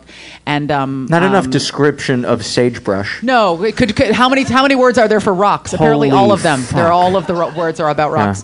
Oh God, and I loved. I just read Zone 1, and God, The Reapers Are the Angels. Oh, I'm just all zombie fiction, just all when shit's going down. I'm ready for the fucking end. That's what I want to say. I am prepared for the end. Yes. I love that I haven't had a panic attack since I started medication. Yay! And I love. And I love the sweet sense of satisfaction when I get an unassisted headshot in a sniper video game. Oh, very nicely done, lady. Do you ever? So you ever feel a little badly? You're like I get so ambivalent about it. I'm like I shoot. It's like so I get like a not in Borderlands 2 because everyone respawns, so you're not really killing them. Oh, okay, so you good. just mow them all down. It's great. They fall and then they go sorry. Thanks for but shooting everyone me. comes back like you do, so it's like Oh, you I can see. feel Oh, okay good. This is a killing humans that multiplayer. way. Okay, good. That's nice. It's Yeah. fun. That's good. Yes, excellent. I will even sometimes, if it's been a while, I will just turn to a teammate and shoot them in the head. Oh, the best. The best. Computer generated, not. I like multiplayer when your friends are in the room. So then after you kill them, you just turn to them and go ah. Because it's better without the headset, right? Like when they can feel your breath on their face. Yeah. Like the laughter of your mockery, like touching their skin. That's my I love favorite. in Ghost Recon when you get an awesome silenced rifle and a perfect hiding spot, and you just pick people off one by one. I like it in Halo multiplayer when you get a gravity hammer. There's nothing better than and then you're just running around the map. Literally, I have cackling. And you always know who has it because whoever has it is cackling hysterically while everyone else goes, what the, what, who, when, why, what, where, who, why. They'll turn to Bugs Bunny trying to get just that's my favorite. Gravity hammer's my favorite. Any energy weapon, but gravity hammer specifically. I love cosmic horror stories, especially by the writer Thomas Ligotti, because it makes my problems feel like nothing against the vastness of the universe. That's so beautifully put, and I swear I thought you were going to say cosmic horrors. I really did. What you said was much more elegant and beautiful. Yeah. That was nice. I love coffee. I love coffee like a person. And I said the other night when we were together, I said, and this is a true story. I was at the beach with my husband's family, and I said to my husband, I can't wait to go to bed so that I can get up in the morning and drink coffee. And I think about it all night. I'm like, and then in 8 short hours, coffee. I love it so much, and I drink way too much of it. But I've cut out all of my other vices. Like I stopped drinking and I stopped doing all the other fun things, and so now coffee is like the only thing in my life. So that's kind of just turned into a sad thing, didn't it? Okay, yeah. No, it was nice. I'm going to co-sign the video game one first, and then I also love Kurt Vonnegut books. Oh, yes, you do, you adorable person. I got to hear him speak at my university when I was in college, and it was so amazing. Oh, that's incredible. Yeah. Yes. I love gardening. I have a garden, and I grow, because when I was young, we were never so poor that we didn't eat, but we there was you didn't get snacks. There was lunch and then there was dinner. You know what I mean? There was no let's see what's in the fridge. And so I was a food hoarder for a long time. I still hoard food a little bit, but I'm working on that. Now I'll go and clear all the food out and give it away every 3 months to a food bank. But I used to really hoard food that I was never going to eat. And we grow a bunch of food now, and so I love that. Like we grow tomatoes, and I just bring these huge bowls of tomatoes in, and then my husband and I have this game where we eat the tomatoes, and we go, man, these taste just like tomatoes from the store. They're almost like real tomatoes. So yeah, and I like to grow stuff, and then I like to pickle it. I like to do some stuff that's like uniquely Caucasian, just like I made pickles. I put up some pickles the other day. Fuck yeah, Betty Crocker, bitches. I love walking out to our garden and getting peppers and tomatoes and basil and making an omelet. And then making shit, right? Like right after, like it's real food. And like it could have come from the store, right? And knowing that it couldn't be any more nutritious than it is at that moment. Organic. There's still some bugs on it. Yeah. I love it. I love that due to this show, I have somebody that I can tell my fears to every day. And they validate it. Oh, that's so beautiful. This is like a painfully adorable group of people. Yeah. Everybody here deserves a hug. Yeah. Especially a guy who loves hugs.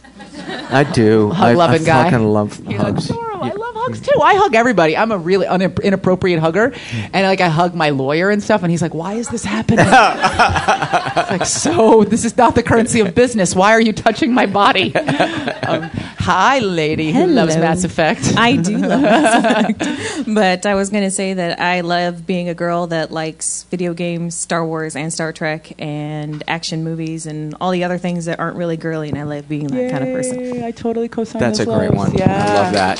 Thank you. Yeah. And let's do Susan's, and then we'll end with your last one. Susan. If you could just turn the mic towards yourself a little bit. What happened there? Yeah. Pick it up. There we go. I'm picking it up. I'm Susan from Grand Rapids, Michigan. Hi. And I play the French horn in a concert band. That's very cool. I love it. Even though it's not like you can bust out the French horn around the campfire. Right. I get more pleasure out of doing this than most things. You get that swell of music and everybody's in tune, and it's the best feeling in the world. That's awesome. Beautiful. That's I love really that. Wonderful. I love that. What is the Beatles song that has the amazing French horn solo in it?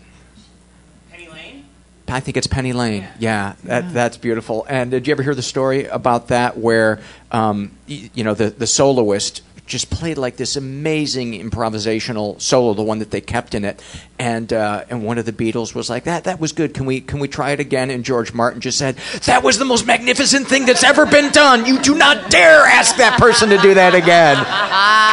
Yeah, that's awesome. Let's end with your last one. I had like 10 different loves, but this is the one I think I'm gonna put at the end of the. I love being married, and I'll say to preface this that I am not a traditionalist at all. I didn't think I would get married. I thought I would be like, I'm going to be a businesswoman, and then at 50 I'll take a lover. I never thought that I would get married, and I think that marriage is very, very difficult. I think fewer people should get married. Many fewer people should get married. People should wait longer to get married because it's very, very challenging. But what it's been for me is a safe place to be the worst parts of me, like to express the worst and the pettiest and the weakest and the smallest parts of me. But it's also something that makes me try to be my best self all the time. I think that's why people are so hyper aware of their feelings in marriage, because hopefully what your marriage is forcing you to do is to try to be a better person than you are. And it's been this incredible kind of like lifelong meditation of like how to be a better person and how to be a kinder person and how to be a more accepting person, not just of my husband but of myself. And no marriage is perfect, but what I find is that it's this thing that the longer you have it, it's like an old baseball mitt, right? It just gets better and better and better. It looks like shit, right? It looks like your old baseball mitt looks like somebody took a dump in it, but it just feels good on your hand. And that's my marriage. It looks like someone took a dump in it, but it feels good on my hand. What a great note to close on. Many thanks to Aisha Tyler. Really enjoyed having her as a guest. And go check her podcast out because she needs more listeners. Before I take it out with some surveys, wanted to let you guys know that there's a couple of different ways that you can support the show.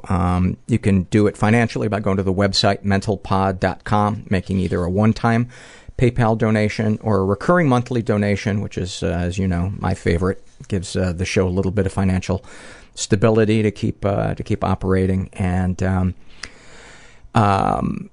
brings a nice warm jolt to my heart. Jolt couldn't have been worse. I couldn't have picked a worse word to describe. A nice warm glow to my heart. Not going to go back. Not going to rewind. Moving forward. You can also support the show by using our Amazon search portal when you buy something through Amazon, and that way they give us a couple of nickels. Doesn't cost you anything. And you can support us financially by going to iTunes and giving us a good rating and write something nice about the show. And spreading the word through social media. That really, really helps bring more listeners in. I wanted to share this with you guys. I just came from a support group meeting about an hour ago, and it's my favorite. It's my Thursday night group, and I just love it. I love it's a men's only meeting, and I just love the men there. They're like my family. And there was this guy who has been he's a homeless guy who hangs around there sometimes. He doesn't come in, but he has in the past, and he's caused trouble and cursed at people and thrown coffee in people's faces. And so there was a restraining order against him, and I got there tonight, and he was outside yelling at people, calling them faggots and witches and this and that, and somebody was trying to call the police. And I walked past him, and I walked in and sat down, and I made some snide joke about this guy to the people that were in there. And like 30 seconds later, I was like, why did I say that?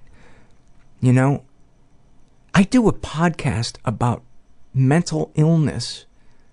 It's like one of the most important subjects in the world to me. Every week I try to get people to have more compassion for all the battles that we have in our heads. And here I am making fun of a guy that is clearly mentally ill. And I guess it just highlights to me how easy it is for us to be misunderstood, that I can take it as an attack, that this guy is attacking us and the safety. I think also, I felt like that room to me is like the safest place on earth. That and my other Wednesday night meeting are like the two safest rooms on the planet to me. And I guess I felt threatened, like he was threatening that thing that place that has saved my life. And I suppose I reacted out of that, but that I couldn't in that moment see that this was his sickness and not him. And so I just thought I'd share that with you guys. Getting to the surveys. First of all, I want to send a hug out to somebody who filled out a survey. It was a little too long for me to read tonight because we're a little bit pressed for time. But her name is Anastasia, and her survey really, really touched me. She filled out a Shame and Secret survey, and I just want to send her some love. This is from the Shame and Secret survey, filled out by a guy who calls himself Anonymous. He's straight. He qualifies, not really sure, mostly straight. He's in his 20s, was raised in an environment that was a little dysfunctional, was the victim of sexual abuse and never reported it. Deepest, darkest thoughts, I think about death a lot. Sometimes I'll walk on the street and will have to fight a slight urge to jump out onto the street or jump from a high place. I fantasize about having sex with close friends, mostly female, but once a male friend. I'm too afraid to act on it because I believe I would lose them as a friend forever. Deepest, darkest secrets, I was abused by the son of my babysitter as a kid. I made out with a male cousin when I was 4. I purposefully sabotaged my college career because I don't deserve it. Sexual fantasies most powerful to you. I often fantasize about having sex with vulnerable people I have power over and I can control, where I can be completely safe in sex, even at the expense of my partner. Would you ever consider telling a partner or close friend? Never. Do these secrets and thoughts generate any particular feelings towards yourself? I hate myself for having them. I feel like a narcissistic piece of shit. Sending you a hug. Sending you a big hug. You are not a narcissistic piece of shit. I hope you're talking to somebody about that abuse that happened to you. That can leave all kinds of... That trauma stays inside us if we don't talk to somebody. This is an email I wanted to read from a listener named Julia, and she writes, I want to thank you for your recent guest, and she's talking about Christina Jasberg, who openly discussed her self-abuse, or, quote, cutting, as is the more trendy term. I began abusing myself at around 14 years old. The first time was with a protractor I took with me to the school bathroom after being bullied by a girl in my class. For years, I couldn't put an explanation to why I did these things. I felt that rather than cutting myself to, quote, release the pain, I was punishing myself for whatever misery I went through that day. I not only used knives, but hard things to bruise myself with, and I even slapped and punched myself in the head in self-disgust and frustration. After coming home from a bad day at work where I'd made a mistake and angered my boss, I would punish myself thinking that I was, quote, helping them out. Feeling like a piece of shit only validated my actions. What better treatment did a piece of shit like me deserve? At 38 years old, I'd like to say that I've turned to new hobbies, but unfortunately that old feeling still comes up once in a while. These days, though, I mainly feel the need to release the pressure. If comfort can be used in such a topic as this, then it comforts me to know that there are others out there who go through the same trauma. I hope, too, that someday it will be seen not as an attention getter, but a cry for help. I myself take great pains to hide my scars and make sure that no one knows about them, not in fear of what people will think of me, but what pain it will cause them. Thank you for that, Julia. I learn so much about the issues that people have that I don't have through your letters and your surveys and the interviews. This is from the Shame and Secret survey filled out by a woman who calls herself Jenny. She's bisexual and adds, I just don't know. She's in her 20s, was raised in an environment that was a little dysfunctional, never been sexually abused. Deepest, darkest thoughts. For years, I kept myself completely in the dark about being attracted to women. Now that I've finally been able to admit this to myself and I'm trying to explore and embrace it, I find myself filled with negative feelings for still being attracted to men. People have told me that it's fine and that no one will judge me for being bisexual, but that's a load of bullshit. I know many gay women think bi women are trashy, straight experimenters and think we should just fool around with other bi women and not bother them or come into their queer spaces. I'm worried that they're right, and I will play around with women and then go marry a man and fulfill every negative stereotype of the wishy-washy, cowardly bi woman. I wish I was either totally gay or totally straight so that I wouldn't have these feelings. Well, I can tell you that you are not alone in wishing that you fit into a neatly defined one or the other. And most people aren't, or at least a large percentage of people don't. And so I hope you know you're not alone with that. Deepest, darkest secrets. Many times I've been on a date with a guy who I totally didn't care about or connect with, and then just went along with sex because I wasn't sure how to put the brakes on. I would emphasize that none of these experiences were against my will, and the guys weren't bad guys. They didn't make me do anything. They just initiated sexual activity, and I went along with it. But honestly, if some of them had asked me, do you want to keep doing it? I would have said no. I can't figure out how to talk about this to anyone. It makes me feel like a weak, foolish person. Like through my passivity, I've victimized myself. I think a support group would be a great place. And therapy to learn how to put those sentences together. I just want to read an excerpt of this from Shame and Secrets, filled out by a woman who calls herself Layla. She's straight and in her 20s and ever been the victim of sexual abuse. She says some stuff happened, but I don't know if it counts. It was the blurry lines of being drunk and being consenting. It was my two guy friends, and they fought over me, and I was so drunk that I, at one point, was crying about something unrelated. I remember I just wanted to get away from them, but they wouldn't let me. I felt like they took advantage of me in my drunken state. The two things that stick out to me in that sentence are I wanted to get away from them, but they wouldn't let me. That sounds coercive. And the fact that you feel like they took advantage of you. You know, those are two huge things, and I would go talk to somebody about that. I should have like a button I press that just has my voice saying, I would go talk to somebody about that. This is the same survey filled out by a guy who calls himself Horny Beppe, or Horn Beppe. I'm not sure how to pronounce it. Hornebeppe. He's straight, in his 30s, raised in a stable and safe environment, never been sexually abused. Deepest, darkest thoughts, I don't want to live anymore. And I want to fuck your face about very good friends of mine and almost any attractive girl I see. Deepest, darkest secrets, not being faithful, having sex with my brother's ex, stealing small stuff from work, doing drugs, eating McDonald's hamburgers while telling people I don't eat meat. Sexual fantasies most powerful to you, dominating beautiful girls, almost to the point of raping them, but never against their will. Basically the stuff you see on the more hardcore internet porn.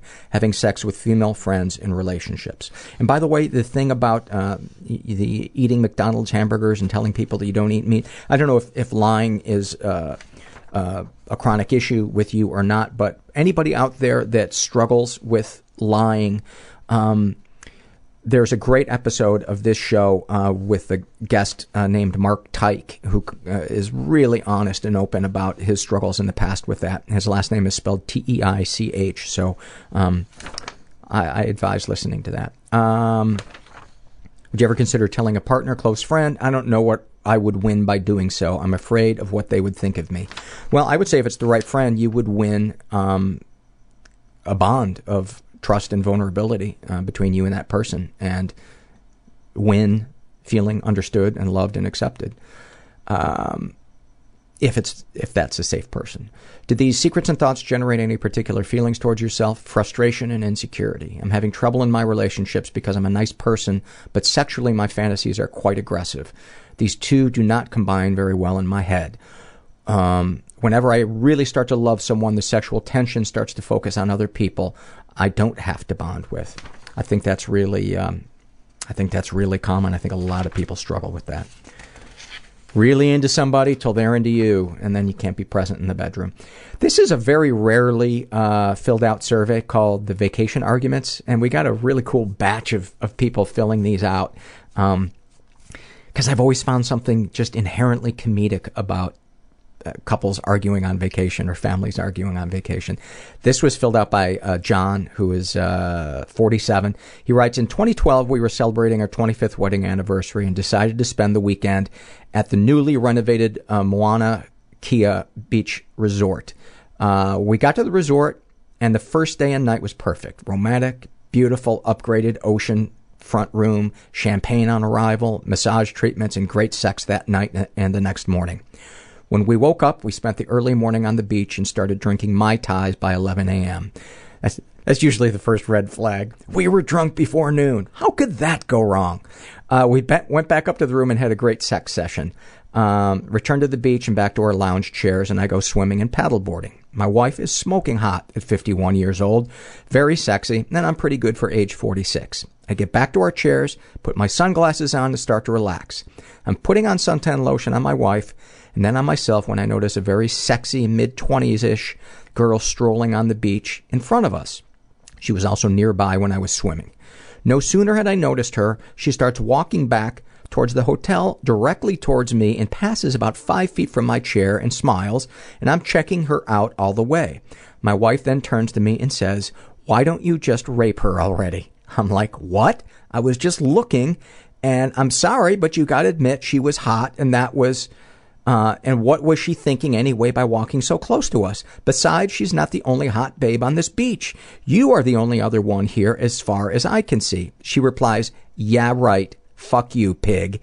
Gets up, leaves in a huff, and goes back to the room, and I'm chasing her tail. This incident turns into World War III, and she spends the rest of the afternoon, evening, and into the night not sleeping, and we are fighting, yelling, cursing, threatening divorce. She wants to leave immediately, and basically turning a mountain out of a molehill. We leave early the next morning and make the 1.5-hour drive back home in silence. As soon as we get into our driveway, she unloads again. I'm fucking going crazy, and at this point am cool with the idea of a divorce because this shit makes no sense and it's manic. We take at least a week to smooth it over, but that disaster lingers, and I don't think she will ever want to stay at the Moana Kia again. Thank you for that, John. This is a survey, Shame and Secrets survey filled out by a woman who calls herself Lost in All Chaos. She's straight, in her 20s, was raised in a pretty dysfunctional environment, was the victim of sexual abuse and never reported it. Deepest, darkest thoughts. I want my mother to feel the pain she put me through. I would beat her till she was to the point of death, but continue to let her live and do this off and on for several days. I would call her all the nastiest names I could think and make her feel like she was less than the dirt under my shoe. Make her scream in pain.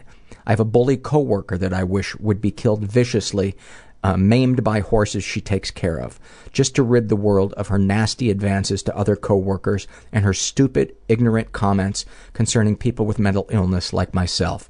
I am nowhere near a violent person, but these thoughts flash through my mind, like I would give in to my sickness and go on a killing rampage, and all the people incredibly disrespectful to me. Good thing these are just thoughts. Deepest, darkest secrets. When I was a young girl, I remember waking up to my father wanting to clean my vagina. He told me I needed to keep this clean, then progressed to clean my younger than 6 private area. When I was at the age of 10, I remember my brother and I trying to do sexual acts. We knew babies happened when you had sex vaginally, so we tried anal. It didn't work, thank God, but I remember getting that far. As I read this, I couldn't help but think to myself, what are your feelings towards your father? Because that, unless he had a hygiene reason, like if you pooped your pants or something, I can't understand why he would have done that. And I just wonder what you feel towards him. I don't know. And I hope you're talking to somebody about that, because it's that stuff that we can't go, oh, I was clearly raped, or I was clearly this. That's the stuff that really fucks with us. Sexual fantasies most powerful to you. And this might be a little triggering to some people, because it's a little bit intense. People email me sometimes and suggest that I do trigger warnings, but I feel like I would be doing them every 5 minutes. Sexual fantasy is most powerful to her. I would like to be a part of a gangbang, several men taking advantage of every surface of my body, coming inside of me, choking me and slapping my ass, fucking me so hard I scream in pleasure. I would like to have men that are bisexual fucking each other and fucking me. Both men and I sharing sexual pleasure and not caring about which sex, where no control is lost or gained, just freely loving each other's bodies and orgasms that would be so completely fulfilling. Would you ever consider telling a partner, close friend? I don't think I would mention it, only to be accused as a freak and no longer wanted. If it wasn't seriously serious, possibly, but at the age where I don't want to settle for a fling or fuck buddy. I'm sorry, sometimes this print is so hard, and I'm 100 years old. And I apologize for apologizing. I swear to God, I'm working on it. And look, that's an apology again. Sweet mother of God. I'm in an apology spiral. I'm getting better, though. I'm not saying that to you. I'm saying that to myself as a point of pride. And I thank you guys for helping me see how apologetic I can be. Do these secrets and thoughts generate any particular feelings towards yourself? I'm amazed by how dark my thoughts can be. My secrets will never be said out loud. I don't want to relive what I can already envision in my mind when I write it down. And then she has some really, really sweet comments about the podcast. And my heart just goes out to her, because I feel like, oh my God, you are so hard on yourself. You're so at war with yourself. And I think a therapist could really, really help you see how your being abandoned as a child is related to all of this. and the things that you're fantasizing about that are bringing you shame. And at least that's my 2 cents. I'm not an expert, but I did cook chicken to a John Hughes movie a couple of times. This is from the Shame and Secret survey filled out by a guy who calls himself Dorf on Coke. Love the name. He's in his 20s, straight. He qualifies, I consider myself straight, but I appreciate male attractiveness, and there are even a few men that I would sleep with. He's never been sexually abused.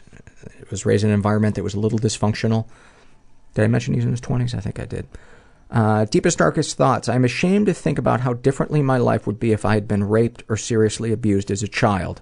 I also worry about my sexual well-being because my wife is the only person I have ever slept with or may ever sleep with. I would never cheat and don't see myself reaching a level of comfort to be in a situation where my wife and I would do sexual things with another person. Deepest, darkest secrets. I've been extremely violent towards the people I love in the past. I have bit and hit my wife. I punched my mother in the face. Sexual fantasies most powerful to you. Singing is the most sexual thing that I could ever do with my body. The idea of passionately pushing my voice loud, clear, and powerfully to millions of people, whether on a stage or through some other medium, internet, film, etc., is the one true image I keep coming back to. I suffer from paralyzing stage fright when it comes to singing because it is a very sexual act for me. It's like a woman showing off her breasts. I consider sex to be a private act, and yet singing is so very public. So I don't sing much, but I have had years of vocal lessons so that I can achieve the loud, powerful, operatic tone that I want. This is going to sound facetious, but I have an obsession with musical theater the way others have an obsession with pornography. I watch musicals privately in my home and jerk off, not even around my wife. This creates extreme frustration in me because I so want to be open and public with singing, and yet I cannot. Would you ever consider telling a partner or close friend? I'm pretty sure my wife knows about it, but nobody else. Never. Do these secrets and thoughts generate any particular feelings towards yourself? Yes, I worry that I will lead a life unsatisfied. I'm sending you a big hug. You sound like such a sweet person, and I don't see why. You know, I can understand why you would be ashamed of this, but it's nothing to be ashamed about. It's, man, like Greg Behrendt says in the end of this, we are all beautifully fucked up, and not that you're fucked up, but we're all, we all have our thing, man. We all have our thing, and that's your thing. And that doesn't make it any better or worse than anybody else's. And fucking hoist your flag up and fly it. That's what I say. And for the record, I fucking hate musical theater, and I hate musicals. And I just took a big shit on what you love. How's that grab you? How you like that? Actually, Little Shop of Horrors I love. But I wish I loved musical theater, because you know what it is? I'm jealous of people that can throw themselves into it, because I can never lose myself in it, and I feel like I'm just standing outside a plexiglass window, going, "How did they get so happy? What did they do in their lives that the laughter and the smile come so readily to them?" I think that's why I took a big dump on your musical theater love. But I personally think you should share that with your wife or somebody. I'm going to wind it up with 2 happy moment surveys. The first one is bittersweet, filled out by Joanna. And she writes, "The first happy thing I can remember was sitting between my mom and dad late at night when they were talking, probably about breaking up, I'm not sure. But I knew at that moment I was their favorite. Out of 5 kids they had, I knew they both had me as their favorite. I think about it often and wonder what was being said. I was too young to understand, maybe 4 or 5. I knew everyone else was sleeping. I knew they were both sober, not drunk. It was pretty dark because no one had turned the lights on, but mostly they were just sitting there in silence. They argued a lot, and I felt good at that moment because there wasn't any loud voices, just love. I felt loved, as a child should feel. Somehow in my heart, I knew they would probably break up. I loved my parents deep in my heart. It was the last time I have ever been together with them in the same room, on the same couch, feeling the ultimate love from the 2 people who should teach me about love." I thought that was really beautiful and honest. And I think I love bittersweet stuff too, because I think I'm afraid of stuff slipping into being maudlin or insincere. I think it's also why I love the Beatles so much, because there was always that, John brought that darkness and Paul brought that optimism, and it was just always such a good tension between the two. And finally, from the Happy Moments survey filled out by Gabby, she writes, once in high school, one of my friends wanted to tell the group a funny story that had happened to her the weekend before. When she went to tell the story, she started cracking up so much that she couldn't get the words out, and it got to the point where she was completely mute with laughter at her own story that she hadn't even started yet. And so I started laughing, and then the next person in the group started, and suddenly an entire group of 5 people were laughing so hard, tears were streaming down our faces, and nobody had even said a thing. We never did find out what was so funny about her weekend, and it didn't really matter in the end. That day ended up making a far better story. I love that. I love those moments. That is just bliss. Well, thank you guys for listening, especially any new listeners that we have. If you want to listen to other episodes, I encourage you to go to the website, and there is a list of the listeners voted on their favorite episodes from 2011 and from 2012. You can find that, I believe, somewhere on the website. But if you're curious and you can't find it, email me at mentalpod@gmail.com. I'd be happy to give you that list. Thank you, Aisha Tyler. Thank you guys for helping be part of this community. And I hope after listening to this, you know that you are not alone and there is hope. And thanks for listening. Everybody I know is bizarrely beautifully fucked up in some weird way. Bizarrely beautifully fucked up in some weird way. Bizarrely beautifully fucked up in some weird way.